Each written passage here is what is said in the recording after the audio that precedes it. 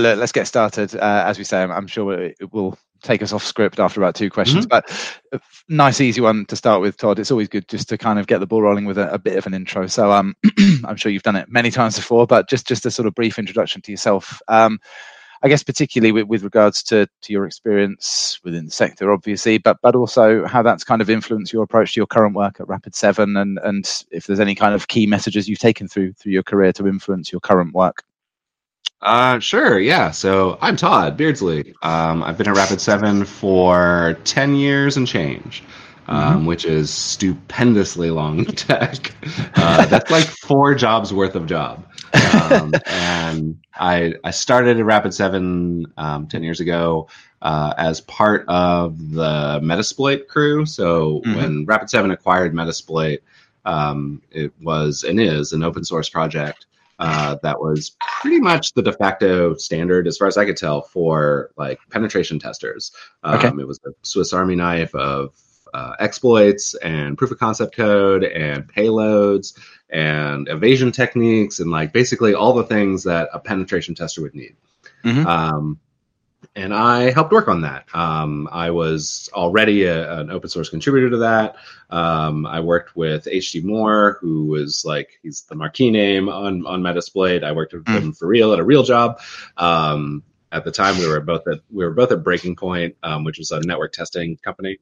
And then he negotiated this thing with Rapid7. They somehow acquired an open source project. I don't even know how that even works, because it's still open source. It's 2-clause BSD, which means, I don't know how nerdy you get about open source licensing, but 2-clause BSD is the best open source license. It's the one that says like you can literally do whatever you want. You can sell it. You can do what we are arming up competitors, right? And people do, like other legit competitors of Rapid7 use Metasploit routinely. And so I was working on that project. I came over when it became clear that Rapid7 wasn't going to destroy Metasploit. This was a big question mark at the time. And they continue to not destroy Metasploit, so I continue to work here. Cool. And it's super fun. And so like before that, like I did have this background of, I did red teaming and penetration testing. I did auditing. I did some bug hunting. I did a bunch in patch management. I used to work at Dell and Westinghouse, so like big Windows shop footprint things. And patch management was nightmarish then. Kids these days, like they have it easy. Like I had change of control review boards to deal with and all that. So I feel like that background in IT, like in IT ops, really did inform like a lot of, kind of like security common sense for me. Sure. It's a sense that I sometimes don't get from folks that are like, go to school for cybersecurity and get the degree and get the CISSP and then go work in cybersecurity. Like they've never actually, run a mail server and dealt with that. So there is a little bit of like kids these days about that and, kind of school of hard knocks in there. And there are other avenues to this career, right? Like you can absolutely be like a data scientist and like have great things to say about security. Like I work with one here at Rapid7. Sure. Quan Lin is amazing. He's at Quantitative on Twitter, KW Quantitative. Okay. It's pretty funny. But he's really great. But as far as I know, he's never had an IT job. So like first order business, get an IT job, work help desk, work your way up, and then say, this is fixing things sucks. I want to break things, and get into security. It's far more fun. So that is my first question. I hope this kind of answer is the kind of answer you're looking for, because those are the ones I give.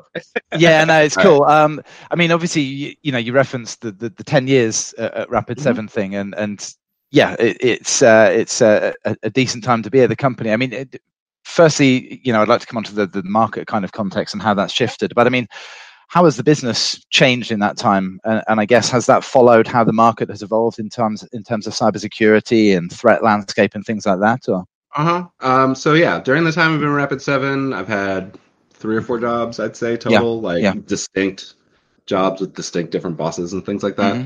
But over that time, like Rapid7 has grown from, about a 200-person company that had essentially two products, which at the time was Nexpose, which is now Insight VMs, the vulnerability management product, and Metasploit, Metasploit Pro, like the commercial version of Metasploit, and incidentally, like managing the open source project too. Sure. They had some like real light assessment work at the time 10 years ago, but now we have like a full-blown pen testing organization that's really good. Like we do a bunch. We do hundreds and hundreds of pen tests in a year. And we employ, I don't know, 20-ish or so penetration testers that are at like max capacity all the time. Yeah. And we run another giant offering we have now is incident detection and response, which we hadn't had before. And so like that's a big deal. Like it is the value proposition there is it's not if but when you get compromised. So how are you going to deal with that? And so it's all detection, and there's like an endpoint solution, which was like unheard of 10 years ago. It's like, no, we all hate endpoint. That's AV. AV is garbage. It's like, turns out when you make an EDR, AV gets less garbagey, especially when you're smart about it. And like, we don't do like the AV, the classic AV traps, right? It's like, we'll just throw hashes at it and see what happens. So yeah, we have a pretty large, both automated incident detection and response, and then we also have managed detection and response. So it's like IDR versus MDR. These are acronyms we use a lot and sometimes interchangeably. MDR is like you call the bat phone, basically. You're like, no, I just got owned. What do I do now? We offer like crisis comms for companies. Right. Like if you've gotten owned, like how do you deal with the press? We do. Me particular, I do a lot of coordinated vulnerability disclosure work. So that means like if we discover a vulnerability somewhere in Rapid7 against some other software, like I'll run that ball down the field. If people out in the world discover vulnerabilities, they don't know what to do, like maybe they're not comfortable with a bug bounty, or they discovered it on the job, but they don't want to they want to be anonymous or something like that. Like I will help them, get that bug fixed and published and all that. So, and that's like a free thing. Like I don't charge anybody for this. I'm because I have this background in open source. Like my first instinct is just publish it all. Who cares? That doesn't apply to everything that you own and do. Actually, pretty much. So like we produce, unique research. We produce things coming from a couple projects, Project Sonar and Project Heisenberg. Sonar in particular is a project where we scan the whole internet and we tell you what we find. And that tell you what we find is the hard part, because like counting things is hard, turns out. Like if you take any kind of number theory class, you will learn this immediately. It's like, oh wow, it turns out counting things is really hard.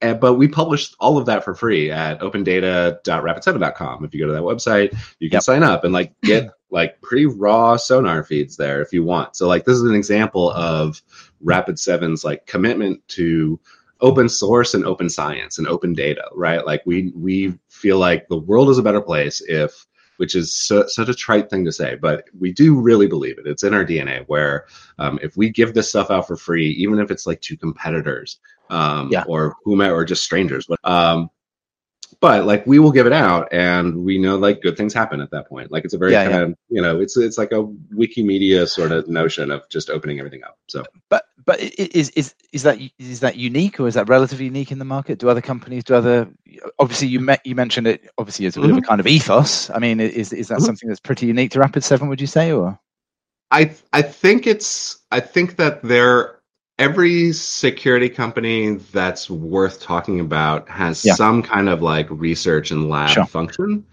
How much they share can be super varied. Like some companies will do like vulnerability research and they'll present at Black Hat, but they won't like release code. They'll show videos and they'll talk around it, but they're not going to give you the code. Because that either that's secret sauce or it's too dangerous for the people to handle. Like you can't handle the POC.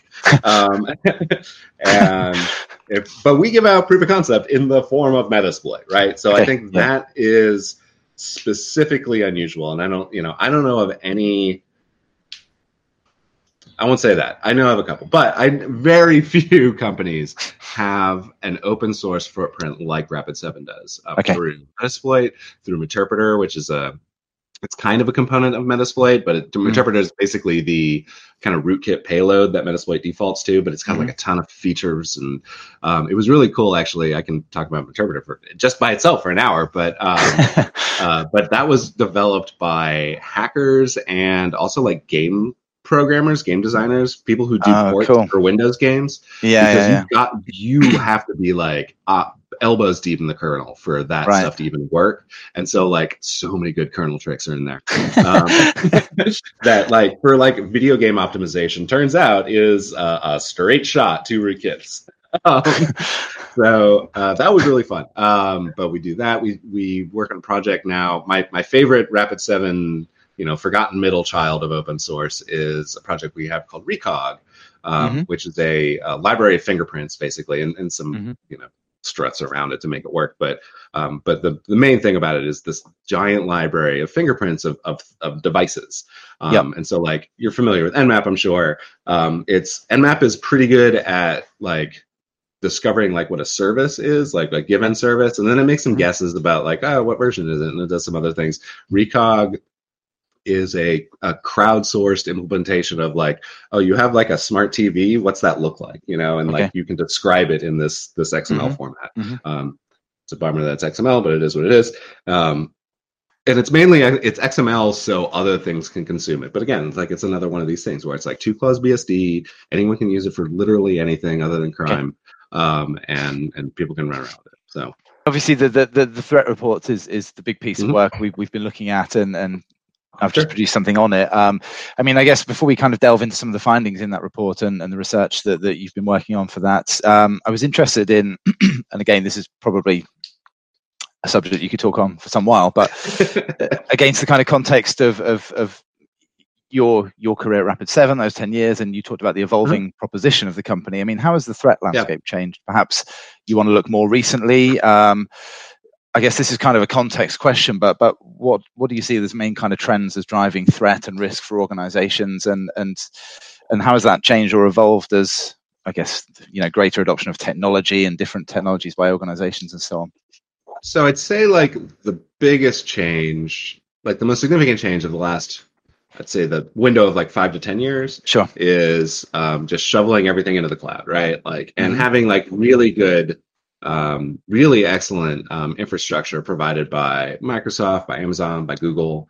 And these are outfits that know how security works, and like they do security by default most of the time. Well, we can talk about that, but it's just so much better than just like running your own racks of servers, right? Like you suck at this. Like everyone is awful at this, and so like, and if it's not your business, then you are doubly bad at it. If your job, like my job used to be like selling computers on the internet. Security is important, but security is job 4.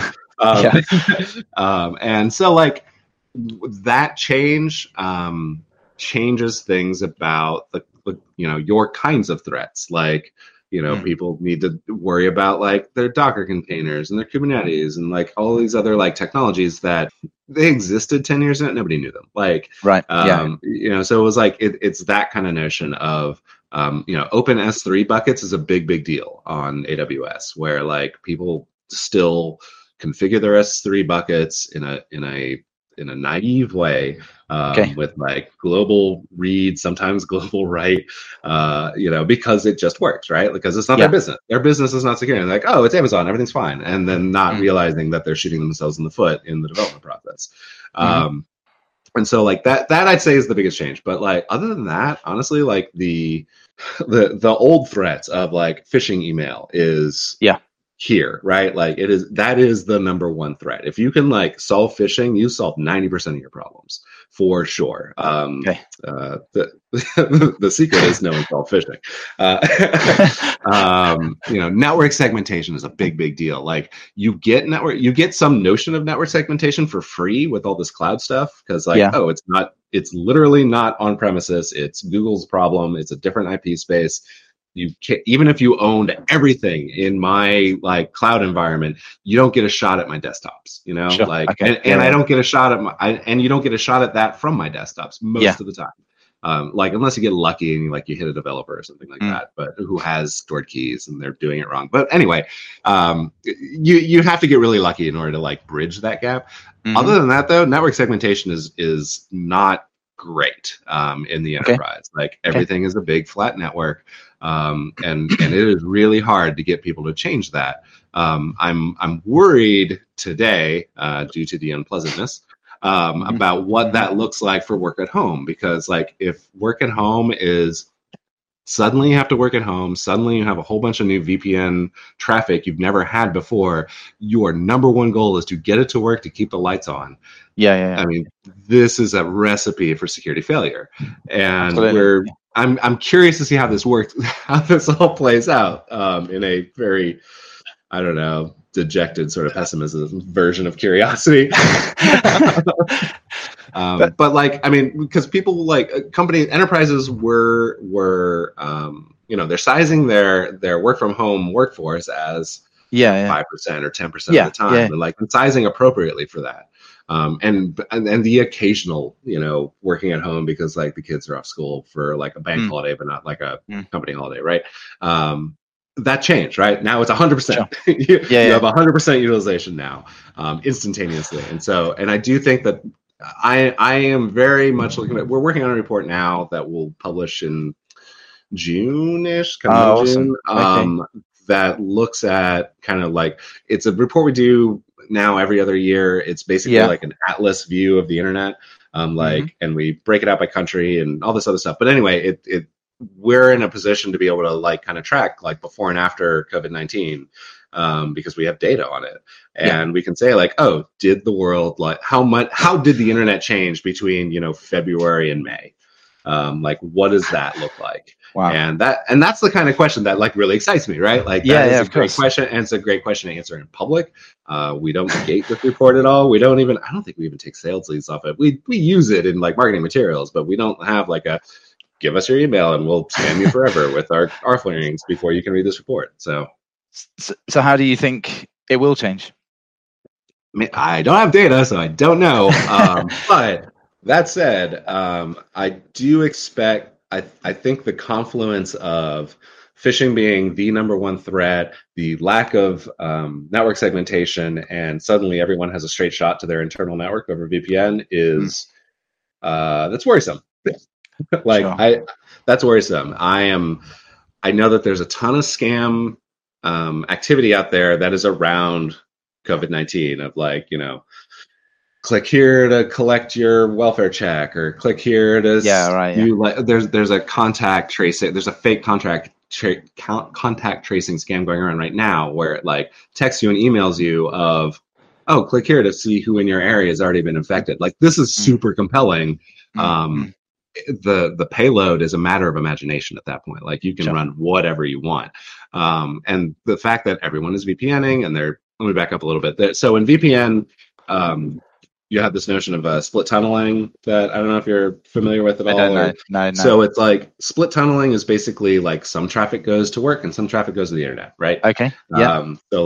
So it's really handy for things like I have 2 Gmail profiles, say, right, or 2 Google profiles. I have my personal Gmail and then I have my work Gmail, and like they go different places. So that's like one kind of application notion of it. But in networking, like, there may be resources that are accessible to me that are internal to the network, but I can also hit the whole internet just like from my house, and that's split tunneling. Sure. This is a disaster for things like instant detection and response because I don't get to see like all your outbound traffic, basically. Right. Like, I used to control that, right? As a network operator, I used to be able to control it. I would have my proxies, I would have all my detection gear on the network, and now I don't see that anymore because I have implemented split tunneling by accident. And so like one thing that companies should be doing right now, honestly, like now that we've gotten through like the initial panic, companies really need to like measure how their VPN traffic looks. Are they split tunneling by accident? Because it's almost always the default. Or are they collecting all their traffic and actually shunt it? Like when I have my VPN client running, everything that comes from my computer should be going through my data center out my routers, right? At work, and it shouldn't be like just popping out over my residential ISP. So that'll be interesting to measure to see like what that traffic really looks like, because we Right. can see some of those changes now, because we also run a bunch of honeypots on the internet. Yeah. Okay. And so we see a bunch of like attack traffic, and very tentatively it's looking like we're seeing more unique sources. And I think this is because of this, is that people are getting owned through some mechanism and then turning around and scanning everything like the computers are. But they're scanning it from like residential ISPs, where we used to see them like concentrated in like corporate ISP land. But I mean, this is going to be a permanent thing for companies and enterprises to fix, right? Because most people, I know it's kind of speculative, but they're saying this is going to be a real shift, to remote working, a more digital kind of workspace. So I do think that like March 2020 will be the new eternal September. So it is like a fundamental change of how the internet functions and how people interact with the internet. Because like if it turns out this whole time that like 20% of all of your knowledge workers in the world could actually do their job from home, why aren't you doing it already? Right? Like it's so much cheaper. Like I don't have to drive anywhere. You can like trick me into working 16-hour days, like no sweat. Yeah. Like it's not, there is tons of upside. You don't have to pay for real estate. I mean, now sucks for the real estate market, but sucks for the notion of a city. But it does. I do think that you're right, that this is a fundamental shift. Like, and we're looking at a year of like sheltering, basically, like in that notion, like these politicians of politics, right? But there's no way this is going to be normal before the end of the year. No way. I would absolutely agree. I mean, if we just bring it onto the threat report, obviously I digested it. Writing a brief summary, I will admit I am a layman with a lot of the terminology used. Well, we do write it for kind of a broader audience. We're not writing specifically for security practitioners. We try to so it's a broader audience. I will take criticism because we do want it to be at least accessible. No. So my piece was written for a broader audience. I understood the narrative. Sure. It's just obviously there's some pretty specific kind of terminology in there. I'm hoping that's what we can talk through. I mean, I guess I don't know how we want to do it if we work through each of the sections, maybe, but perhaps a sort of starter for 10. You could summarize the kind of core findings, so I can have them from you. And I guess particularly interesting if anything kind of jumped out at you as something that maybe you weren't expecting, or there was something new highlighted in the report that perhaps differentiates from previous ones or anything like that. Sure. So the data, so the period covered ends at December 31st, 2019. So super sure how great this is going to be going forward. A lot has changed since then. I do think there are still some fundamentals in there, right? Like, that companies are, for example, like one of the biggest findings we found, which is not surprising. Boy, a lot of this report is just like, and that's what we thought was going to happen. But a lot of the things we found were things like companies are continuing to, build and deploy just like straight up vulnerable systems and putting them on the internet. And so these are things like Windows machines with SMB exposed. SMB stands for server message block. Nobody calls it that. But it's the Windows kind of everything protocol. It's file sharing, it's administration, it's authorization, it's printing, it's everything. And that is exposed on the internet, like to a pretty huge degree, which is shocking to me. I mean, security people are pessimistic kind of by nature, but it is surprising to me that the volume is still as high as we see. So like, and we know that attackers are into this because we see the attack traffic, hitting our honeypot. So we see like attacks using the Eternal Blue exploit payload that was released 3 years ago and was probably the most talked about security event ever. Because it hit, it was responsible for WannaCry, it was responsible for NotPetya, it was like the most costly cyber attack in the history of everything, according to the White House anyway. And which one of the few things they say that's true. It absolutely was. Like it knocked major companies offline for a while. It like absolutely killed people when like hospitals were taken offline, right? So like it was a big deal. And in major media, it was on nightly news, it was on TV. Everybody, like even non-security people knew about it. And it's still a problem. Like we still see this. And it's like, guys, come on, what can we do with this? Like, this has kind of spurred us for this year too, especially this year, is that we're going to be working more on seeing what we can do to like just knock SMB as a protocol off the internet. Like, and it's from Microsoft. Microsoft says, do not expose this to the internet. Like, this is, Microsoft is on board with this. So I'm not like dissing on Microsoft. Sure. They used to pretend that it was okay for the internet. It is not okay for the internet at all. Like, even if you are like super patch or SMB3, you've got all your key side, you've got all the cool stuff, right? You're as secure as you possibly can be. It's still not good for the internet. Because you're one ODay away, and we know that SMB is like ridiculously complicated. Nobody really understands it, and that is like literally true. And we learned this when the EU wanted to wanted Microsoft to hand over the source code to SMB, and they're like, "Sorry, we don't have it." And and it's like, okay, I guess that's cool. There are competing specs for it that are always a source of bugs. Like the interface between like Samba and Windows machines is always like real sketchy, and this like just tells you that there's something creepy going on in there. And so like that was like for me, that was like probably the most visceral reaction I had to the data that we had for the threat report. Is like, come on, guys, like we have graphs on of like the unique sources of Eternal Blue, and we have like graphs on how much SMB we found and what versions they are, and like vulnerable versions, like literally hundreds of thousands of vulnerable versions of this thing that are almost certainly already owned, by the way. Like, it's impossible that they can't be at this point, and they're just chugging along, like doing crypto mining and just kind of hanging. So why maybe that's the $1 million question, but why is that still the case? What are enterprises it's by default doing or not doing, or it's legacy? So it's legacy applications that require Windows 7 for starters, right? Like Windows 7 went end of life in January, and and now that's a little bit loaded because Microsoft will occasionally still release patches for end of life stuff if you really twist their arm on it, or if there's like a major event.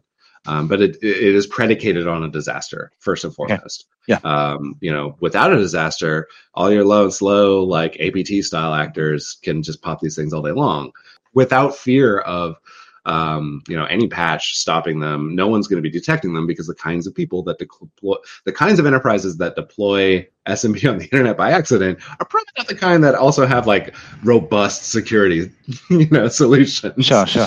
Yeah. So it's bad news kind of all around, and plus you have like these knock-on like tragedy of the commons effects of like, okay, well now I have hundreds of thousands of vulnerable machines. What happens when someone weaponizes them? Like, we don't know, because what we do know, we have lots of examples. It's called Mirai, and which took out like Twitter, by accident.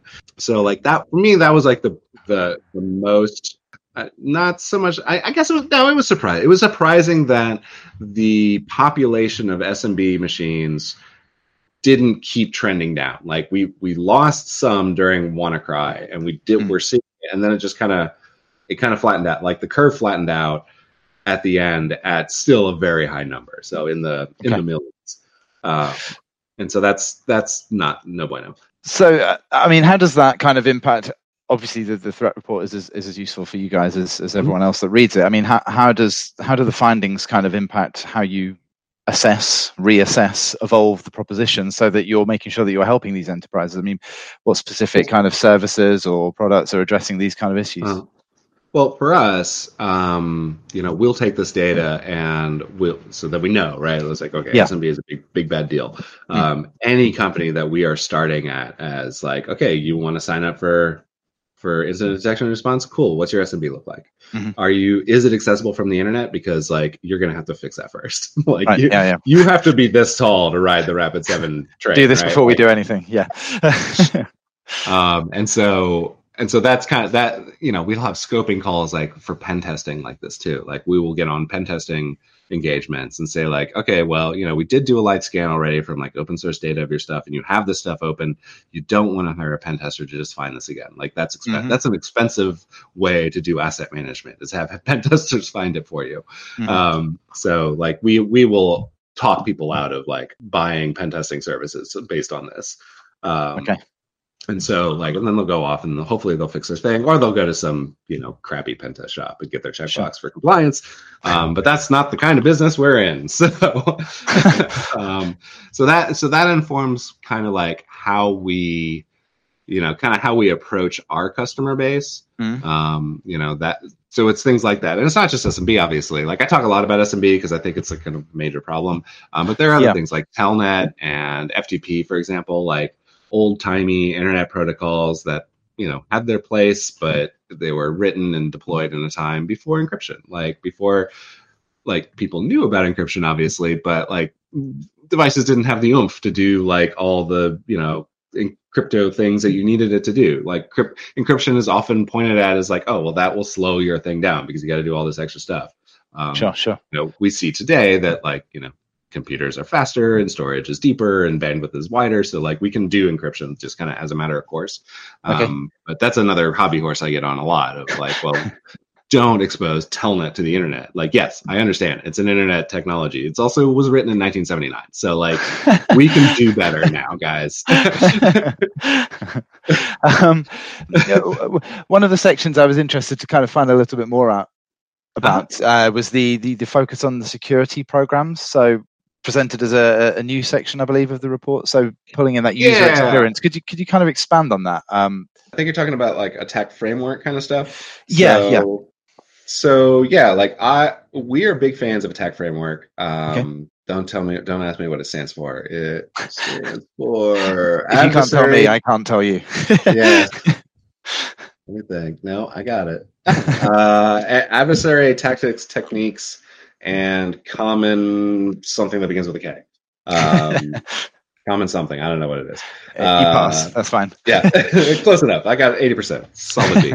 But yeah, attack framework lets us really communicate, things, what attackers are doing in your environment in a way that is like, for one, standardized. It's very rapidly becoming universal. Attack framework came from the MITRE company, which is a sort of U.S. government, sort of private think tank kind of thing. They also invented, incidentally, CVE. So like all the CVE numbers you see associated with vulnerabilities. Oh, okay. Yeah. People hate CVE. People love attack framework. And it's like attack is like the memeiest security thing they've ever produced because people are bonkers about it. Every security person loves it. I have yet to meet someone and say like attack framework kind of sucks. Like I've never met anyone who says that. But you'll hear this about CVE all the time, by the way. Like CVE is garbage. Like it's awful and it's not even representative of vulnerabilities. But that aside, by the way, I'm on the CVE board, so I can talk trash to CVE. I was wondering. But yeah, people hate it. But like attack is great because like it really lets you like kind of lay out. So like, what's all the preconditions for an event? Like what do attackers do to move from like, compromise to privilege escalation to lateral movement to payload execution to exfiltration of data. Like it really just like lays it out in a very intuitive way that just like really, it clicks with people. And so we have moved basically all of our detection and response to kind of fit into the attack framework so we can describe things like, how often do we catch attackers and at what stage of the attack? Like it's one thing to say like, we caught an incident. It's another to say like we caught an incident and we're positive that this was like a precursor to a real attack. So like we can say it's like, and P.S. we solved a whole bunch of problems that didn't happen by solving it early on in the chain. And so it's always about like moving all your detections to the left, before they have a chance to like do bad things. Like, and it's great. Like if you catch people on the exfil stage, like if people are exfiltrating data from your company, you have big problems, but at least you caught them then. And it gives you an idea of like where to go backwards. But you want to hit it early on, obviously. Rapid7 MDR, at least, they're pretty good at this. The finding from the report was we hit about 90% of incidents we are catching in that early stage. Yeah, I saw that. I did not believe. I thought our like instrumentation was broken. It's like there's no way we're that good. But we looked and we're like, nope, it actually is true. It's like holy macaroni. Like that is. I don't want to turn the threat report into like a big like patting himself on the back kind of thing, but you guys get a pat on the back. Like you're pretty good at this. So how much higher is that than what were you expecting then? I would expect a mature security organizations that has like good detection.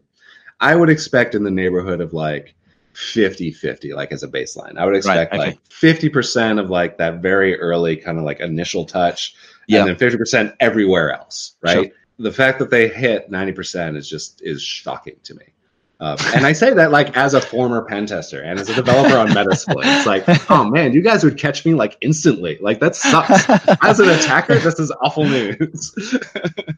I wanted to ask about financial services, fintechs, and the kind of evolution in that sector. It's a sector that I work across, particularly for one of our publications, and obviously this article will appear in that kind of segment as well. So it's always an interesting one for me. I mean, again, as brief or as lengthy as you want, but what's your sort of take on how that as a sector, the specific threats facing kind of fintechs, financial services? I mean, obviously you've got this big migration to us all banking with our mobiles and spreading everything out. I mean, I assume there's quite a broad threat landscape in that sector. Financials are a favorite target, because that's why do you rob banks? That's where the money is. Yeah. So like there's plenty of like phishing activity around the endpoints. That said though, I do think so in our reporting in finance.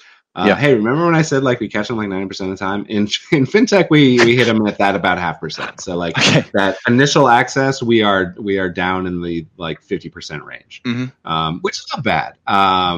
Because the first two totals up to about 87% of the time. So we'll hit you on we'll catch bad guys on initial access and on the execution phase, which is pretty good.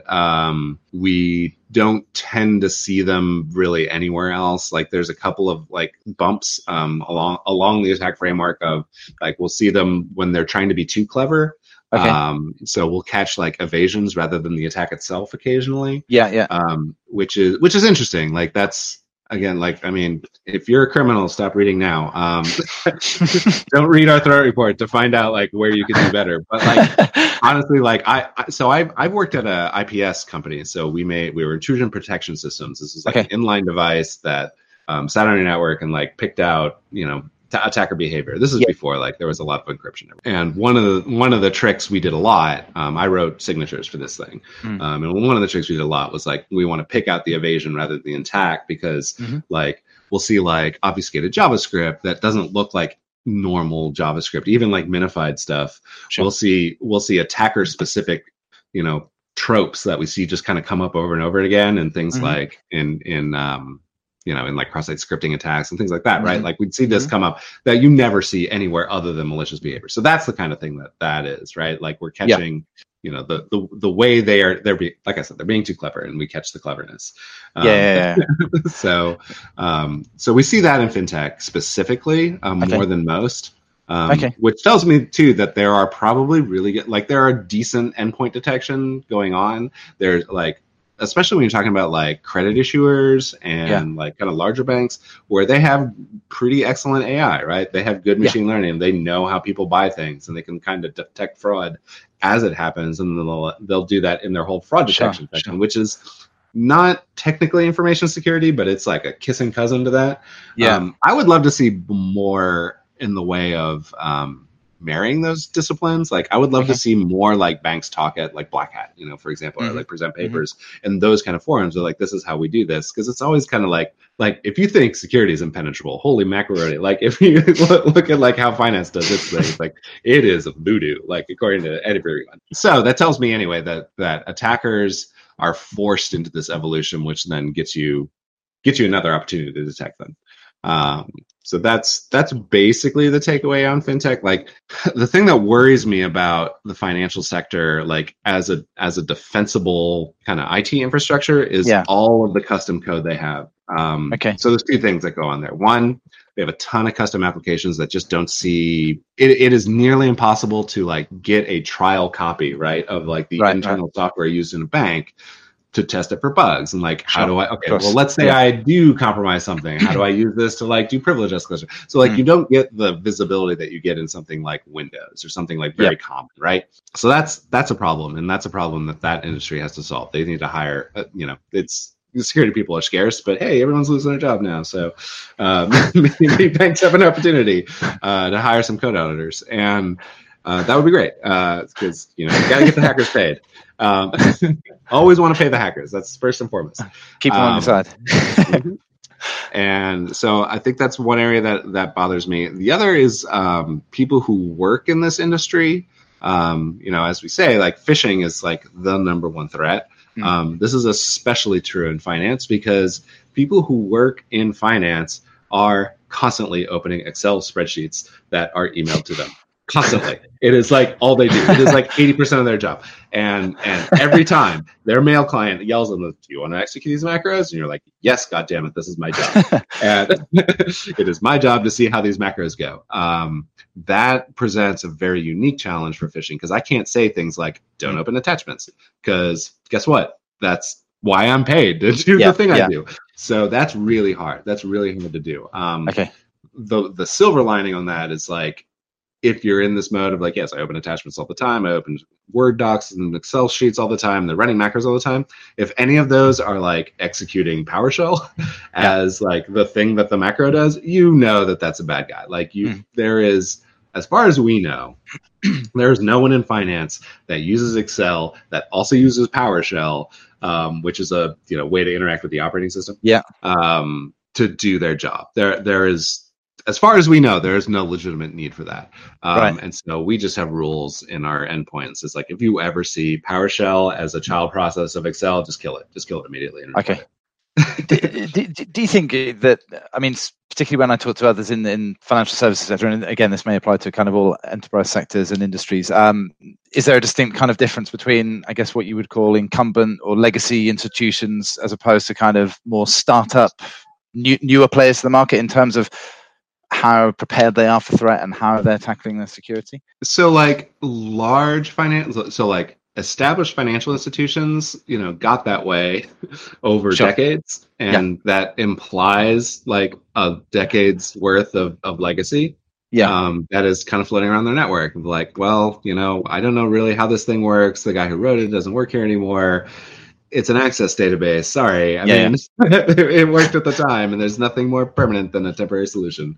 So you find that a lot in these networks, and that's more in the realm of penetration testing than just like sniping from the internet. Okay. Like that would be most of the threats we see don't care about you. Like they don't care about like your industry. They're not targeting you in particular. When you're dealing with folks who are targeting finance specifically, they are in a much better position, right? Like I don't want to say they have the upper hand when it comes to like attack and defense, but they're in a much better position because they will know things about your, the kind of stuff that you run in your IT network that is unique to finance that you don't find in like retail or you don't find in manufacturing or whatever. So they will be tailoring their attack. So it feels like these guys know everything about you when they really only know like one thing about you. And so that's the kind of thing to look for. Like if you're running IT security out of these kind of organizations, is like, well, what makes me unique? So I can spend some time on that, knowing that most of the attacks are not unique to me. Most of the attacks only care that I'm running Windows and I have Cisco routers, right? Because that's everyone. And as we change the way we work today, like for a long time, like I have been a champion as a pen tester. I have been trying to get like the CFO's home router in scope forever for pen testing. I think now is the time I can do that. And so, like your crappy home router, like Linksys, Link or Belkin or whatever, or the one that like BT gives you, or the one, like your ISP's like router that you've probably never even looked at. I think suddenly that's a really good target, especially if you're going after fintech. When know your executive suite is at home all of the time. I mean, that's a really good thought, isn't it? You think the potential changes that could be necessary to facilitate, a true kind of working from home lifestyle and business. Yep. And it's like, you can have all the VPN in the world. If I can own your edge router at your house, I own you. Like that is kind of game over at that point. The timing is a little unfortunate because just this last summer at Black Hat, there's a researcher. His name is Orange Sai. Look him up. He's freaking amazing. TSAI is his last name. Cool. First name Orange, like the color. He released a whole bunch of research on like the state of VPNs. Okay. He dropped like 12 bugs or something on like a whole bunch of VPN gear. Right. And they're still having a bad time with that. So like that on top of now everyone's on VPN, that is the recipe right there. So like I don't know how it's going in the world. I don't even know how much like criminals even care about like bleeding edge security research when phishing just works. But it's something to look at. So I was going to try and kind of summarize some of those threats in the report and some of that data in the report and try and distill it down to some sort of key recommendations, whether there's any things that, you know, enterprises absolutely should be doing from day one. Granted, the data kind of finished at the end of last year, and we've admitted that there's been a pretty significant change since then. But I mean, off the back of the threat report, and you can bring in some of the more recent stuff if you want. I mean, what are really the core things that enterprises just have to be doing to get this better and to get it right? So I think that if you're truly an enterprise operation, right, like you have more than one security person, you need to be adopting attack framework like right away. Like you need to be describing everything you do in terms of attack framework, because it just makes everything so much easier. It makes it easier to like convince your boss to like buy you gear that you want, right? Sure. So like this is absolutely in your interest as an employee to get familiar with this, and it's fun and people talk about it, and it's great. It's a good community and everything too, and it's open. It's open source. So it's great. So like that's a great way to get yourself like out of kind of vendor lockdown and being able to like, you know, apples to apples compare across lots of vendors. Like I think Rapid7 is great, but maybe you don't. So like this is a way for you to determine like attack framework gives you a common language, you know. So get on the stick with that, and it'll make your life way better. Things like you know, instrumenting, you know, having some kind of endpoint detection that does instrument things like Windows PowerShell and Windows administrative tools gets you a long way towards, you know, detecting that very early stage of like just after compromise, but right before anything bad happens. Like that gives you a really good view into that. Like I say, there's no reason for a PowerShell process to be the child of an Excel process. It's never legit. So something like that is really critical.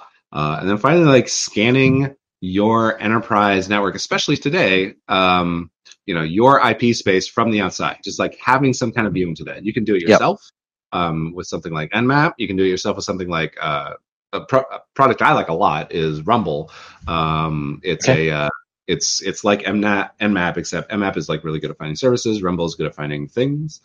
So like Rumble's really good at like OS detection and patch levels, and it's basically an asset management tool that uses like cool hacker tricks.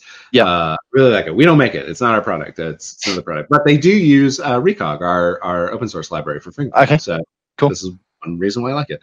So yeah, scanning that from the outside. And if you don't want to do all the scanning, or you're like too busy or whatever, like don't worry, we're scanning you for you through Project Sonar. You can come swing by opendata.rapid7.com, or you can email us research@rapid7.com, and we will absolutely tell you what you look like from the outside. Cool. So do those three things. You are 80% of the way there. Which is a good start. We're getting near the hour. Are we, Madison, are we hard stop at the hour, and Todd as well? I mean, I had a couple of product-related questions. I think, in hindsight, I can probably pick up that information from the site. As you may have noticed, I am a terrible salesperson, so I'm probably not the best person to talk about our products. No, that's cool. I mean, the website's pretty... Hey, it's pretty extensive on the site, and I think, you know, if I've got any questions like that, which are, I guess, a bit more kind of generic, we can always fire those over in an email and ask for some collateral on that. I mean, just kind of looking to wrap it up, and, you know, appreciate we've probably touched on some of these points, particularly around the COVID-19 stuff and where we're going from here. I was intending to ask you a kind of predictions of threat landscape and risk evolution over the next year, couple of years, and so on. Obviously. Yeah, I mean, can you predict that yet? Or things are probably going to be different. Like I mean, we are in a very new space in terms of the internet. I think the internet is going to be shaping itself around like what humans do, obviously, because damn it, we're in control, right? So unless and until the internet becomes self-aware, like we're still going to be influencing it quite a bit. But that said, like the criminal activity is in phishing. Like that is so like having like a solid kind of user education system from your IT security people, like how to identify phishing and what to do when you identify it. Like it's pointless to say like click carefully on things because like I don't know how to do that. But there are ways to get people like more sophisticated about like what looks weird. And what warrants a phone call. And by the way, people like phone calls because they don't have offices anymore and they love to talk to people. That's kind of a feature of humans. Like we kind of think it a lot. And so like you could even have a whole like phishing training exercise of like, I'm going to send you all a bunch of phishing email. I'm not going to tell you about it. You're going to notice, you're going to call somebody, you're going to call your buddy. And your buddy is hopefully in the IT security department, but maybe not. Maybe your buddy is like, your program manager who got extra special training or something like that. So like you can totally federate this stuff. And just have that like security culture in mind, so we don't fall for scams, because that's where the attackers live.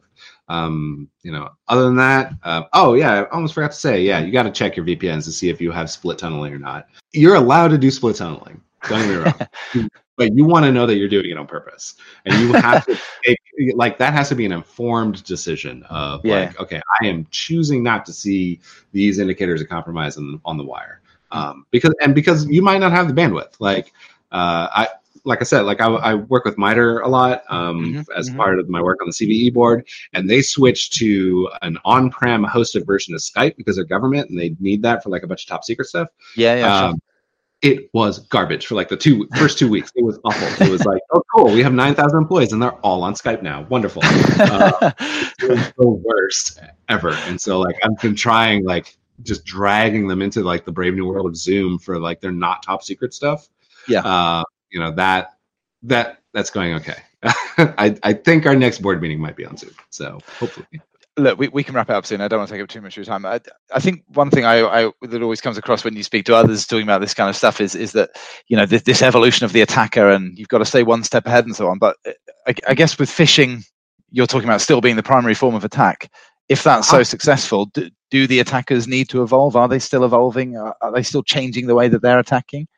So, like, very sophisticated attackers who are targeting individual, like, certain enterprises are better at this, right? Like, and we do know that we see a ton of traffic around things like exploiting vulnerable applications on vulnerable operating systems that are exposed directly to the internet that have patches available but haven't been patched. That is a very long sentence to say, like, they're hitting the easy stuff. And so like that attack is harder than a phishing attack. It's more technically challenging.